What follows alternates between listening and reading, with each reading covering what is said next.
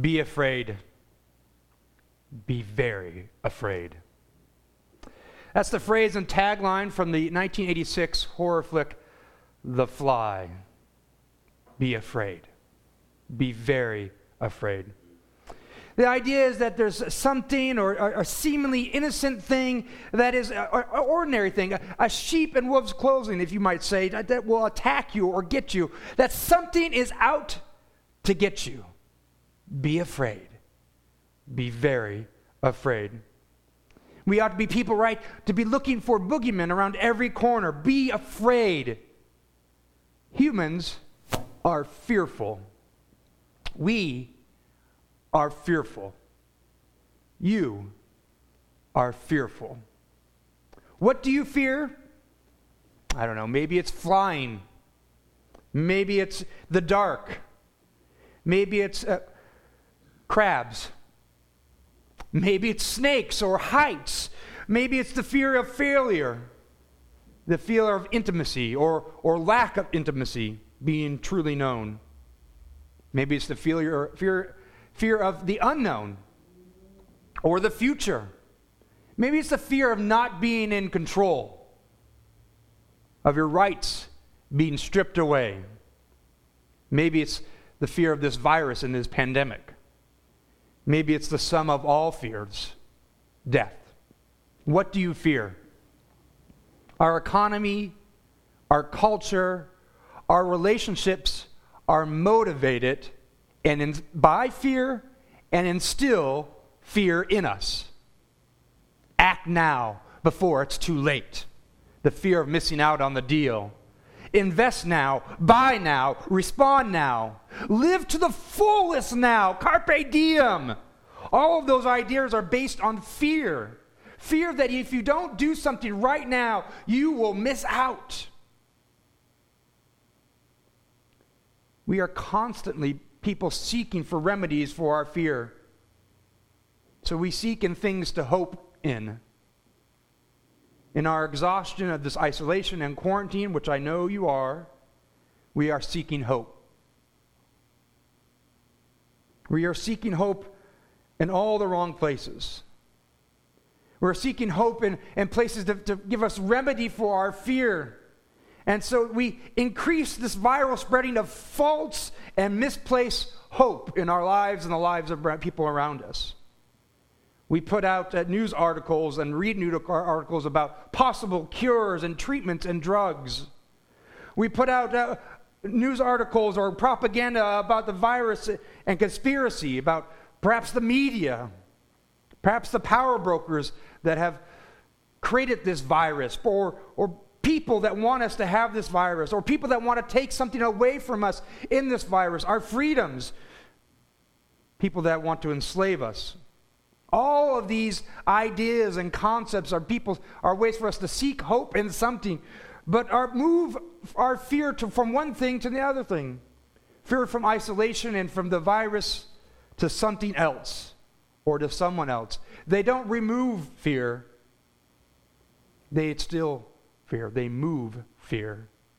They don't provide a remedy to fear at all, but they move that fear to a new object. Fear is misplaced adoration. That's actually a nice way of saying fear is idolatry. Fear gives power to something to where it doesn't belong. Fear releases the tyrant in ourselves. And that may sounds kind of strange. What fear is about other, but no. Fear releases the tyrant in ourselves. Fear demands selfishness. Fear demands rights. Fear demands privileges for self. Fear outwardly blames and finds faults in others. Fear never accepts responsibility. Fear accuses. It points fingers.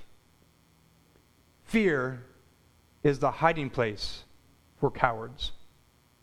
Fear is false hope that always leaves us longing and more fearful. Fear disappoints, and fear spirals us downward into our selfish depravity. Fear is the enemy's primary tool in our lives. Fear is all around us, and fear is in us.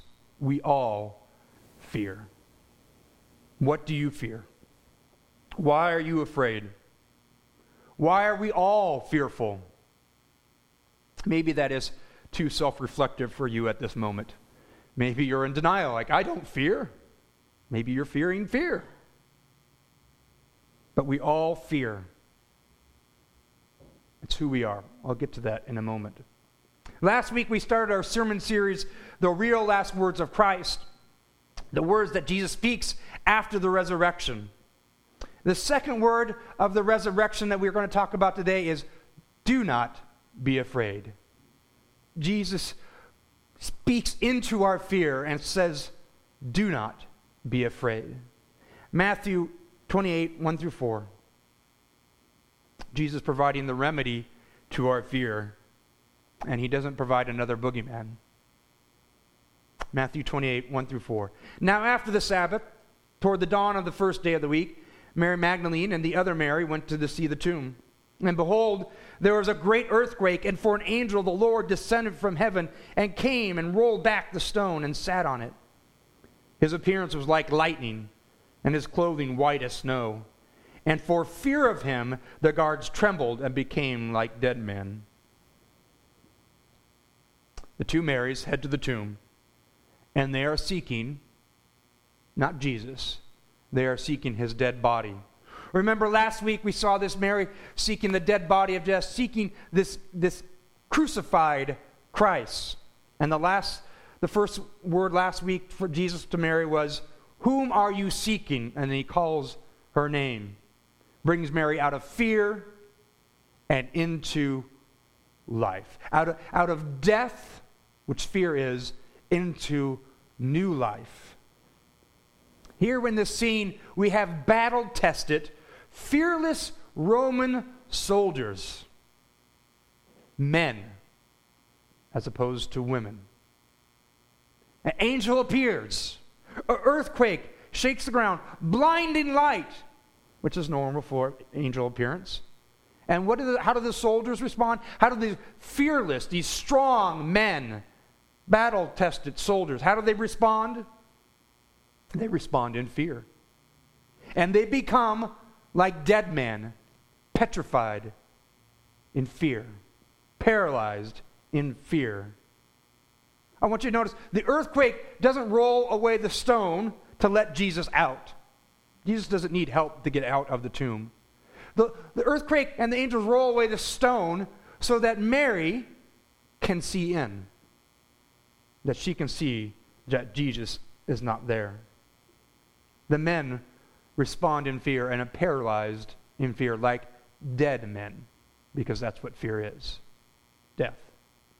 Matthew 28, 5 through 8. But the angel said to the women, do not be afraid, for I know that you seek Jesus who was crucified. Here they are. The angels say, do not be afraid. And so when an angel says that, because they know you ought to be afraid, because their appearance is scary and fearful. And they're trying to call, no, not this time to be fearful. Because there are times when angels appear that you should be fearful. We can just think of in the Exodus story, right? When the angel of death appears to Egypt, you ought to be scared because he's there to kill people. In this story, the angel said, no, different story here.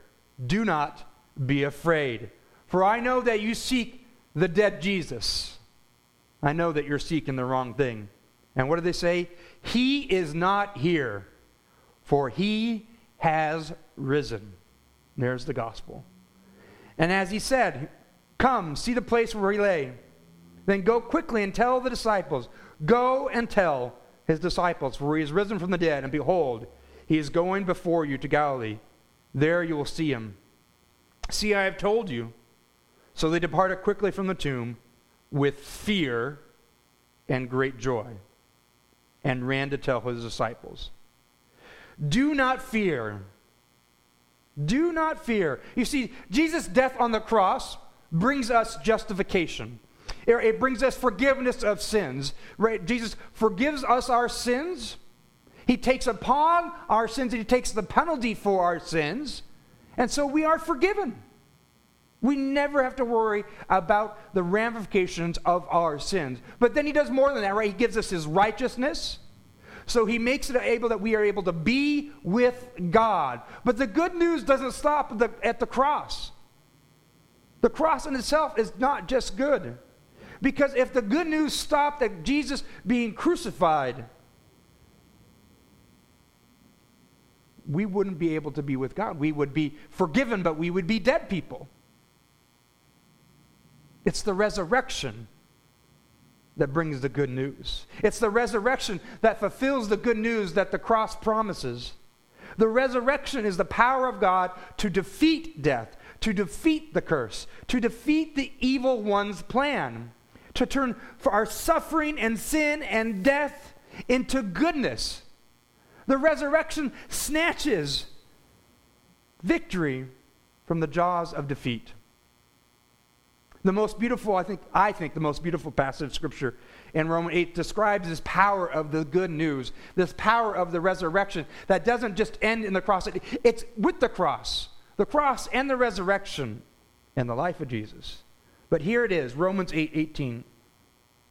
For I consider the sufferings of this present time are not worth comparing with the glory that is to be revealed to us. So what Paul's saying is like, listen, all the sufferings that you are enduring right now are nothing compared to the glory that we will inherit one day. Meaning, there's an acknowledgement that there is suffering. No need to fear that. No need to fear that, because they are nothing in comparison to the hope and the glory someday. In Romans 8:28, and we know this passage, this probably brings you comfort at times. And we know for those who love God, all things work together for good, for those who are called according to his purposes. You put that together with the last verse, right? It says, all the suffering, all the evil, all the harm that's being done to you, that will be made good. Just like the cross was made good for Christ. Just like the cross was made good for you. All of that will be made good for those that love God.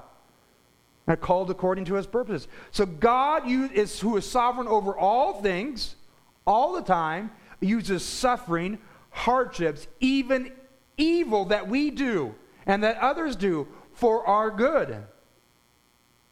All of it for our good. And goes on to say in verse 31 and 32, what then shall we say to these things? What shall we say to this news that suffering was happening? That evil is going to happen against us. That hardships are going to happen. But all of that is for our good. What should we say to these things? What should we say to the sufferings that are happening in our world? If God is for us, who can be against us? If God is for us, who can be against us? He who did not spare his own son, but gave him up for us all, how will he not also with him graciously give us all things? Did you hear that right there? Right, in explaining this, in explaining that the suffering leads to good, that God uses all this terrible stuff, and that he will make it good. It says, look, no one can be against you. God is for you. And what's the example of that? What's the moral of that? What is the precedent for all that? It's the cross. If God could take the cross, the most wicked and heinous evil ever to happen on this earth, and he makes that into the greatest good, can he not take whatever's going on in your life, whatever will go on in your life, and can he not make that a good as well? He will. He promises he will, because he is for you, not against you. No evil can prevail over you. No suffering can prevail over you, because you have your God who promises he will take all things and make it good.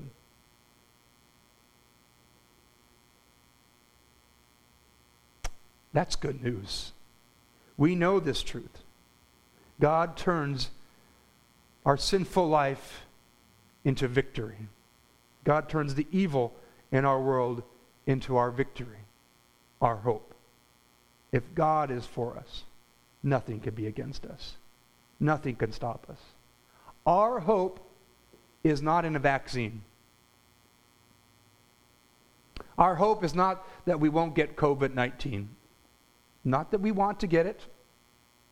Not that we want to be people that get it and accidentally pass it on.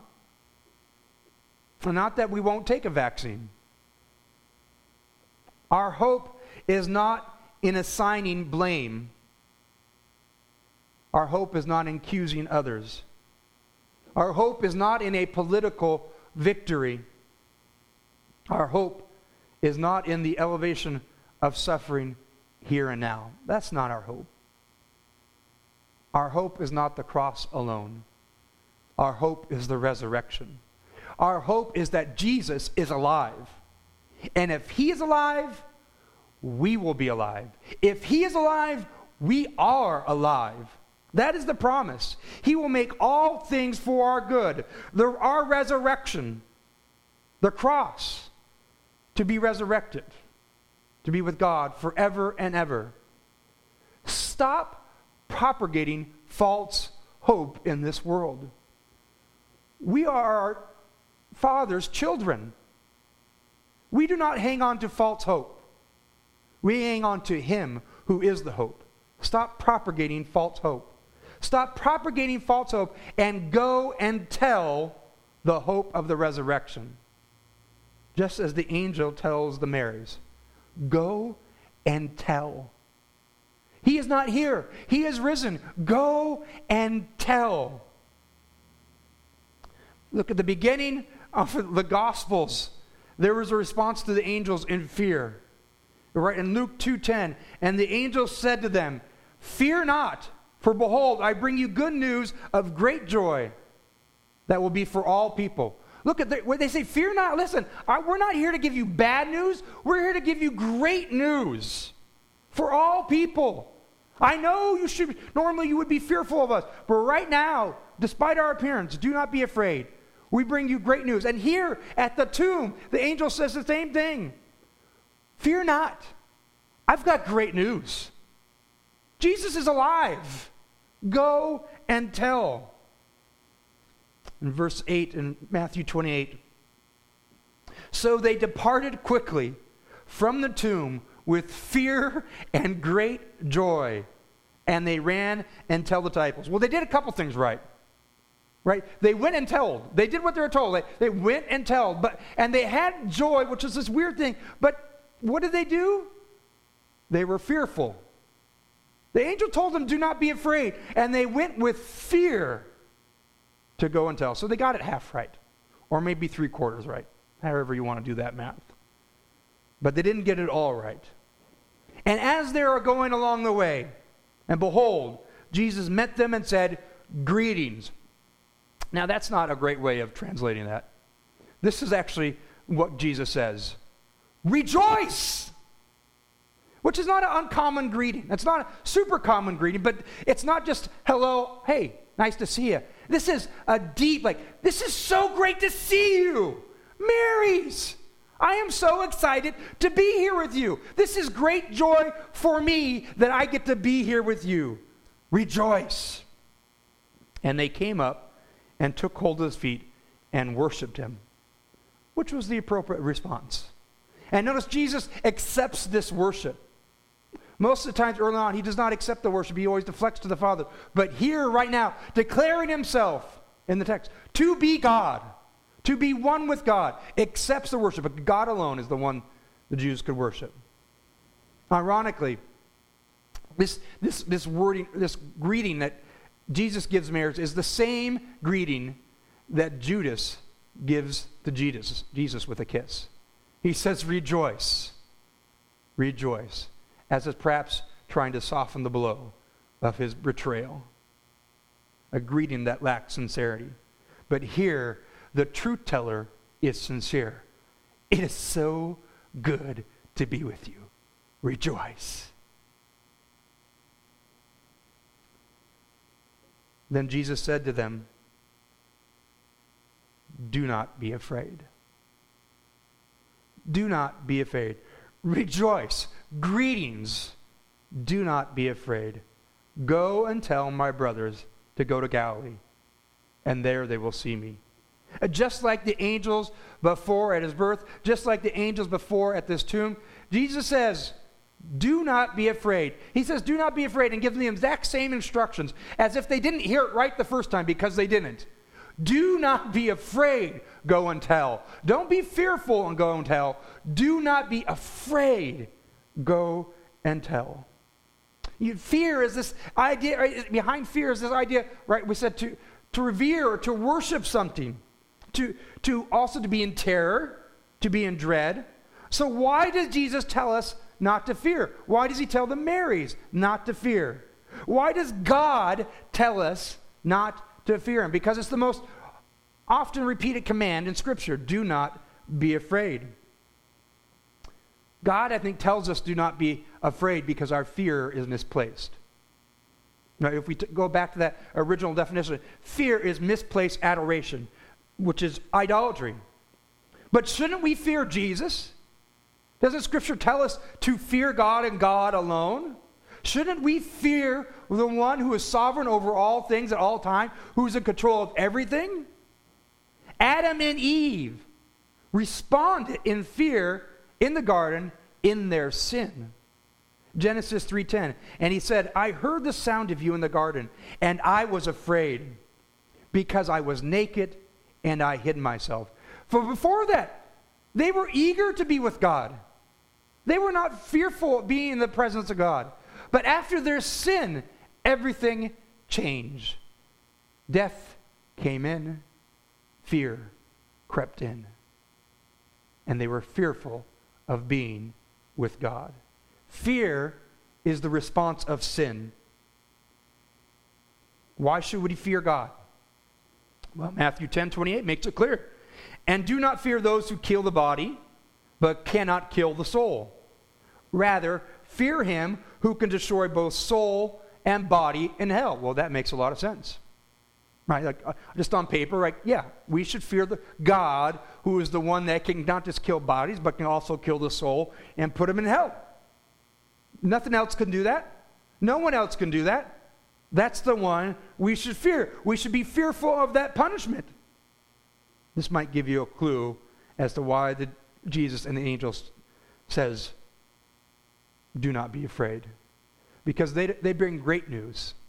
They don't bring news of condemnation. They don't bring news of destruction. They bring news of new construction, of new life.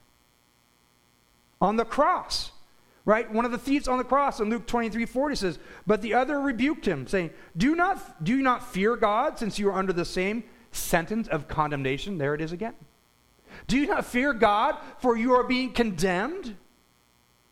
If you're being condemned, you ought to fear God. And we ought to fear God like Adam and Eve, because we all stand under condemnation. We all deserve it. We all deserve death because of our sin. When we fear others besides God, we assign power to them where it doesn't belong. Or we give priority to things when we are fearful that don't have priority.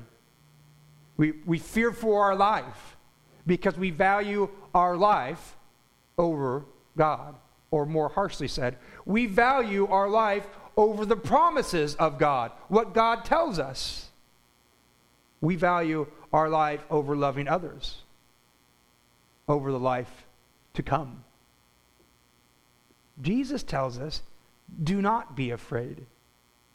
Do not be afraid of the one we should be fearful of. Why? In Psalm 27:1, it says, the Lord is my light and my salvation. Whom shall I fear? The Lord is the stronghold of my life.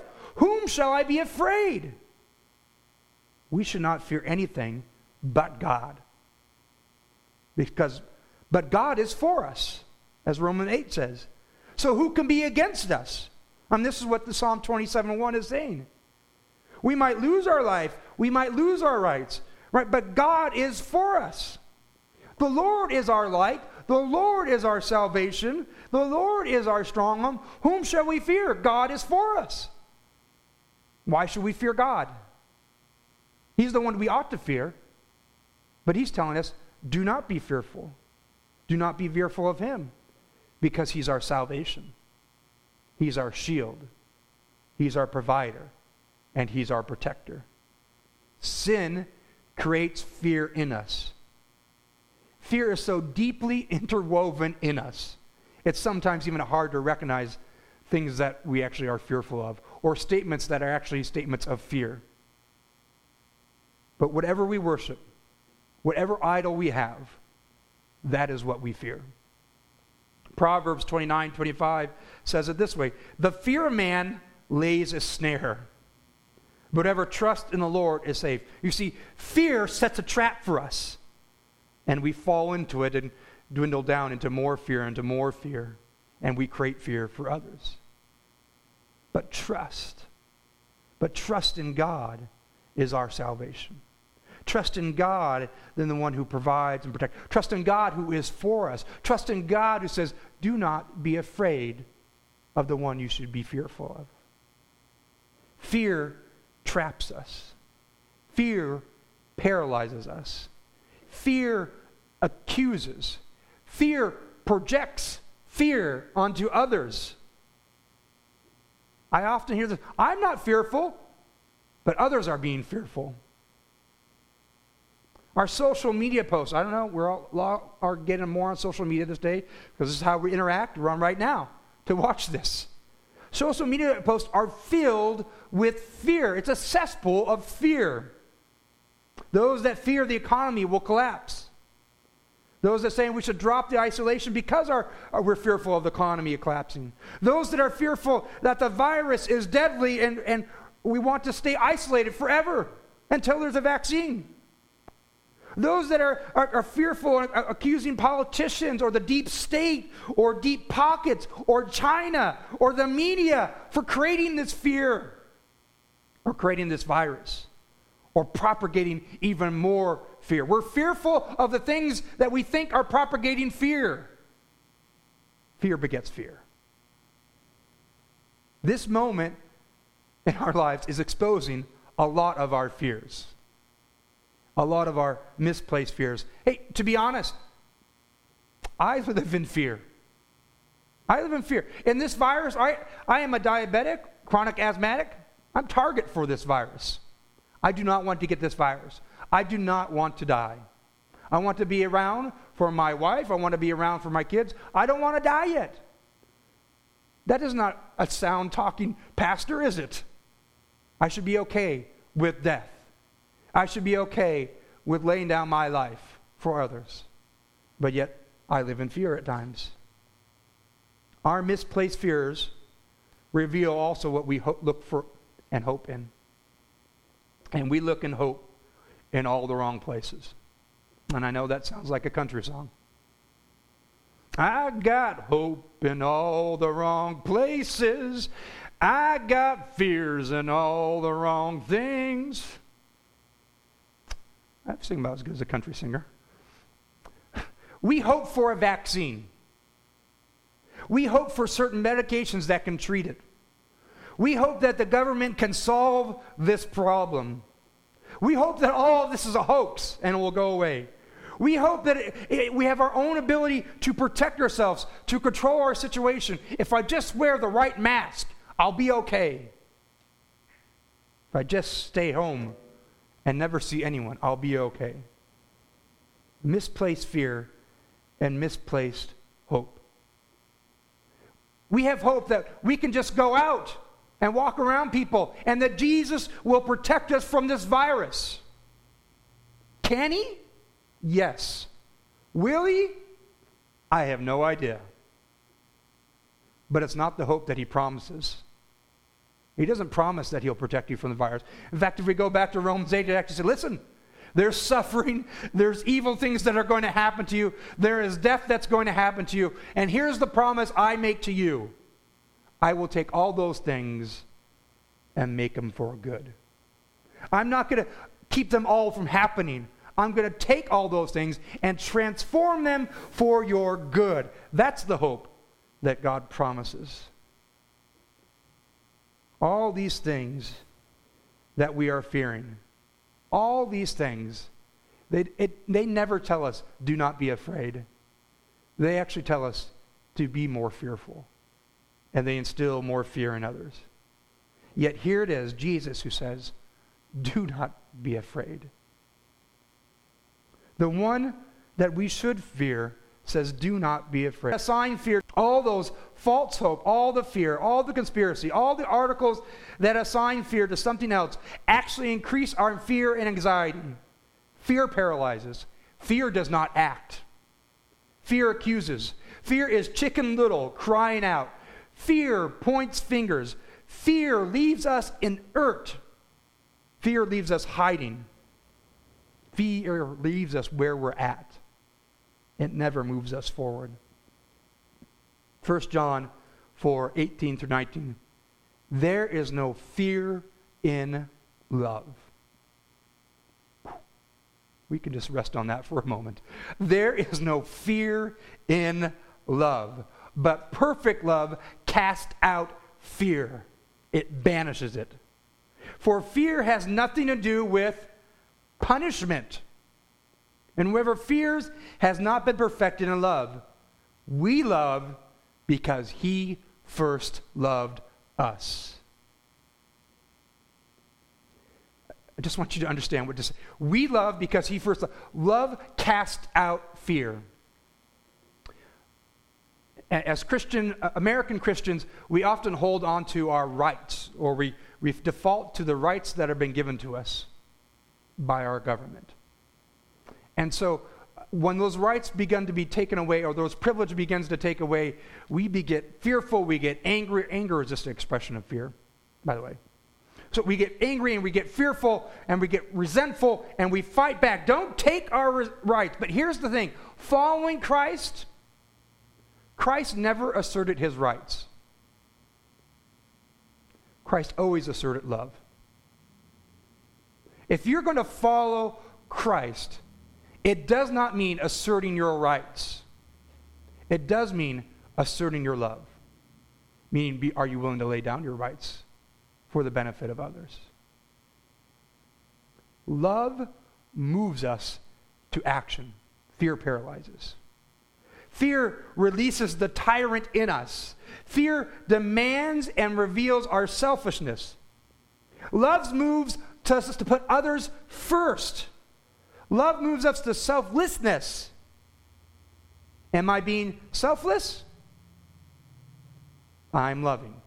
Am I being selfish? I am fearful.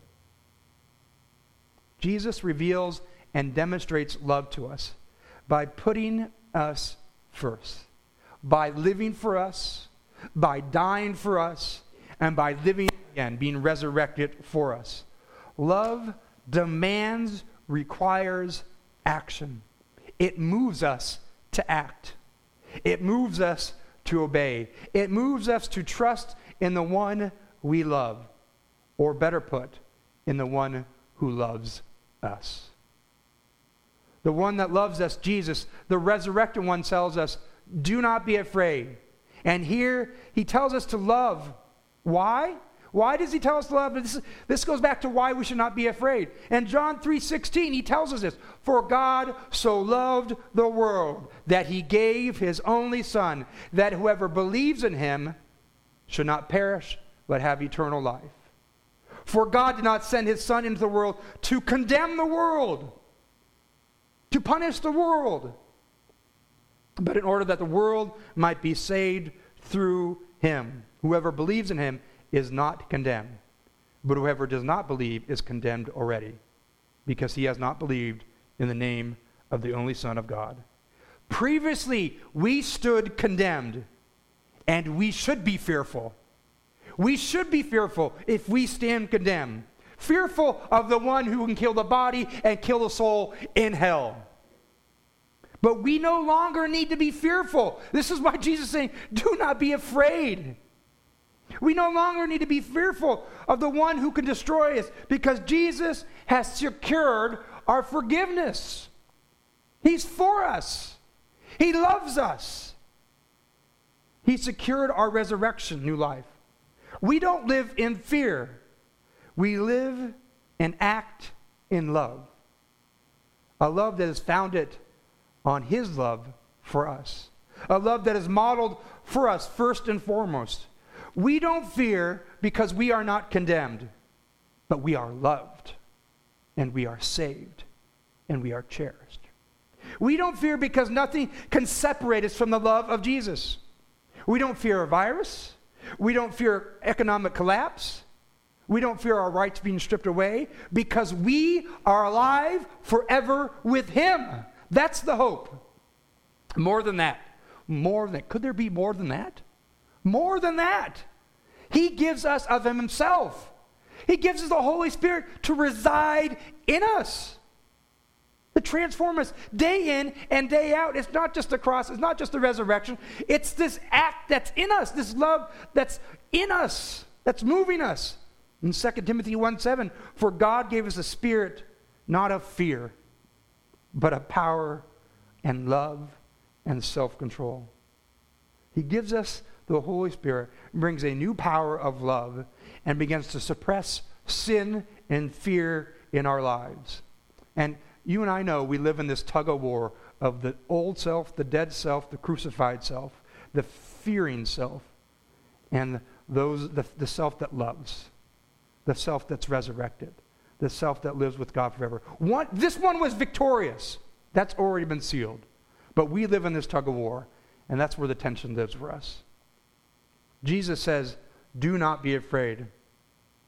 He has great news for us today. We no longer have to fear anything, even him. Gerald Van, a Roman Catholic theologian and philosopher, says this: to grow in wisdom and love is not to lose all fear of God. It is to change our fear of God. It is to pass from the servile fear of the slave, the fear of the punishment, to the loving reverence of the Son, fearing to offend his Father, and in the end, to the pure selfless fear of the lover, the fear of hurting what you love.